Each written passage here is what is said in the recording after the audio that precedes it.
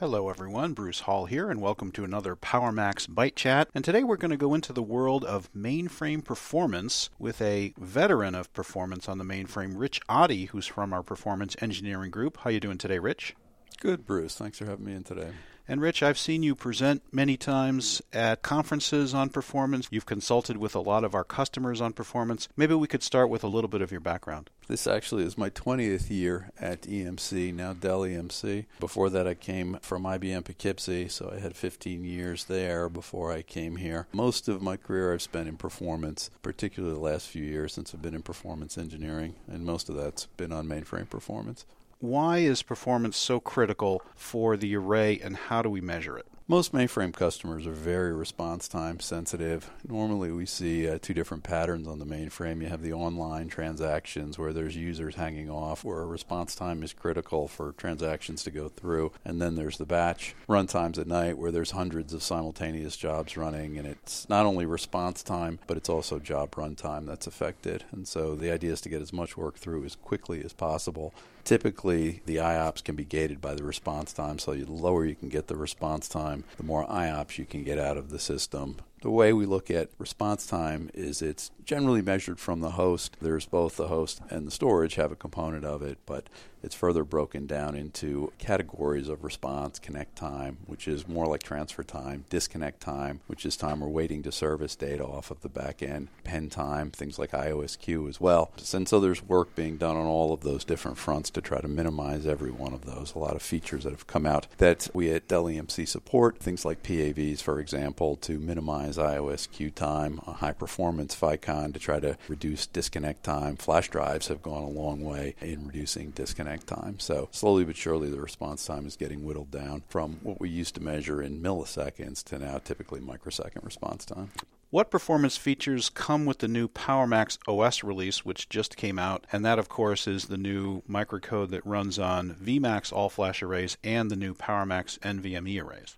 So a lot of work has been done with the PowerMax and the VMAX 950. A lot of it's been done around the number of processing cores that are available. On the 40K, if you remember, we introduced something called Z-Boost, which was our first foray into multi-processing behind the FICON. That's been expanded significantly on the initial VMAX 3s and another 50% more on the 950s and on the PowerMax. So we've got significant processing power behind each one of our FICON adapters now. In conjunction with that, we've got some very unique and intelligent mechanisms to try to balance the workload across those different processors. With mainframe performance, it's always critical to keep things balanced. If you can keep the utilization similar across all of the components, you can get the highest number of IOPS at the lowest response time out of the system. And so with these additional cores comes some additional intelligence where we try to keep the workload balanced across all of the cores. And it really helps with the FICON performance, allows us to run multiple ports off of the FICON adapters and get very low response times and high IOPS and high throughput. So we see certainly more capability within the box itself. What are some of the features we've come out with that can help improve performance and improve response time? So there's some proprietary features from Dell EMC, our optimizer features in particular that we've come out with. The first one was called PAV Optimizer. This works in conjunction with high-performance FICON when we have large multi-track I/O. While high-performance FICON went a long way in increasing the throughput on the channel, one of the ways it did it was by taking and combining I/Os into these long chained multi-track I/Os. These will run more efficiently under high-performance FICON, but the larger the I/O, the larger the connect time and the larger the response time that you get. So PAV Optimizer was some Dell EMC patented functionality where we can take the large chained I/O, split it into multiple constituent I/Os, and run those in parallel across the base and across the aliases that are available in the control unit. So parallelizing the I/O can help reduce the response time of these large chained I/O. So you get the benefit of the efficiencies of high performance FICON, but then also get the reduced response time of taking and splitting these I/Os into multiple smaller constituent IOs and running them in parallel. And we've seen some nice adoption in the marketplace with this feature, and it helps reduce the response time while giving us this high throughput for these large chained ZHPF-driven IOs. In conjunction with that, there was a secondary feature introduced this past go-around called Mirror Optimizer. This is functionality for synchronously replicated I/O, where now we can take the ZHPF-driven write, split it, and dispatch it in parallel across both the R1 and the R2, or the primary and secondary control units, and run these IOs in parallel without having to go through the RDF transfer. And this reduces the synchronous write time, nearly eliminates it for synchronous transfers. Many of the mainframe customers want to use synchronous replications for consistency purposes, and this significantly reduces the response time for synchronous transfers. So with Mirror Optimizer, we can essentially eliminate the synchronous SRDF leg because we write from the host out to each array simultaneously, correct? Yes, that's correct. Essentially, you're getting synchronous replication for no cost. But all of the functionality exists so that if you fail over to the remote side, you can leverage RDF to do incremental resyncs. So it works in conjunction with RDF, but eliminates the synchronous overhead. And Miro is built on Z Hyperwrite, is that correct? It is similar functionality to Z Hyperwrite, but for synchronous RDF. It is expanded a bit. It's not just reserved for the DB2 logs. It can be used for really any data set that you want to use it with. You have the ability and some controls in the functionality for it to pick the different data sets that you want to replicate via this functionality. Any other new firmware features? Not only do a lot of mainframe customers use synchronous replication, they also use local replication. They use snaps, and we have our ZDP functionality, which allows you to take snaps of your entire system on a very granular basis, a few minutes, and there's a lot of work being done to minimize any kind of response time overhead to taking the snaps as well. So all of this processing power that we've got in the PowerMax and in the 950 not only allows us to beef up the FICON emulation to get high IOPS, but we can also put a lot of processing cores on the back end. And so while we're taking these consistent snaps on a regular basis, we can minimize any kind of response time impact that we see.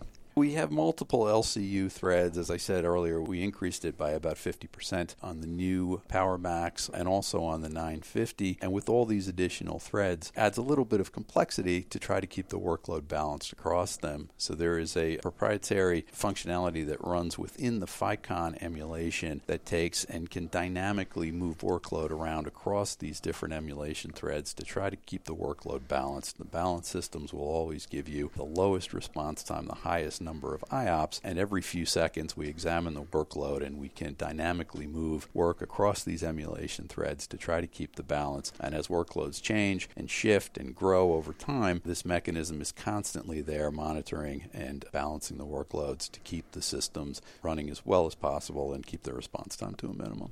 Rich, you mentioned balance, and when we think about configuring an array, what are the critical elements for achieving optimal performance?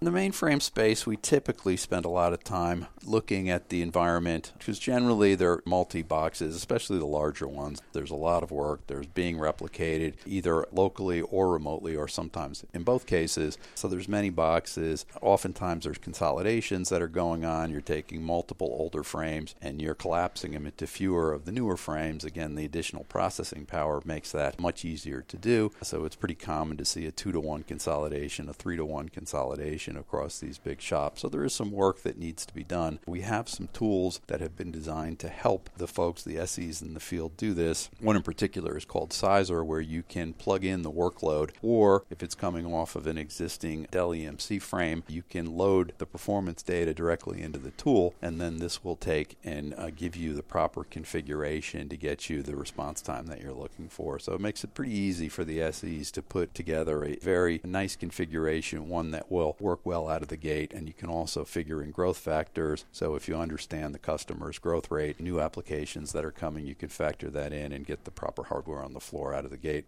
We've had the VMAX 950 out for just over a year now as of this recording, and we just released the PowerMax 8000 for the mainframe environment. Any performance success stories out there you can share with us? Yeah, we're seeing very good results across these two platforms. Really, the 950 is more accepted in the marketplace. The PowerMax 8000 has not been out for quite as long, but we've got a lot of 950s that have been implemented. Production data is running on them, and we're seeing a very nice response time reduction on these frames. These multiple core architecture behind the Ficon, the LCU rebalancer, and then the additional features, Pavo, Miro. We've seen the response time come down significantly coming off of the older frames, the all-flash arrays, reduce disconnect time significantly. So we're seeing a high number of IOPS, very low response time, and not only in our test workloads that we run in-house, but in customer environments that are changing. The box can adapt with the LCU rebalancing algorithm. So we're seeing nice collapsion in the number of frames, the number of ports that we can use, and very happy customers with very low response times that we're seeing on the new platforms. That's great, Rich. You're clearly our guru on mainframe performance. I know I've really enjoyed many of your presentations. Any final thoughts on mainframe performance? On the 950 and on the PowerMax, again, we're seeing very, very nice results. We've got some true innovation coming out of the mainframe space that really is setting the industry on fire. We're seeing some very nice adoption, especially in things like ZDP, which really was unheard of a few years ago, where you can just take snaps of your environment every few minutes and give you that point-in-time recovery. This is something that just didn't exist in the mainframe a few years ago, and now it's fairly painless to just snap your entire environment. Very nice response time, very nice consolidation across these frames, so we're seeing very good results. It's a fun time to be in performance because these boxes look so nice that it really makes me smile a lot. Seeing you smile about performance makes us smile as well. Thanks so much, Rich, for joining us, and hopefully we can have you back on a future PowerMax Byte Chat. Thank you for your time today.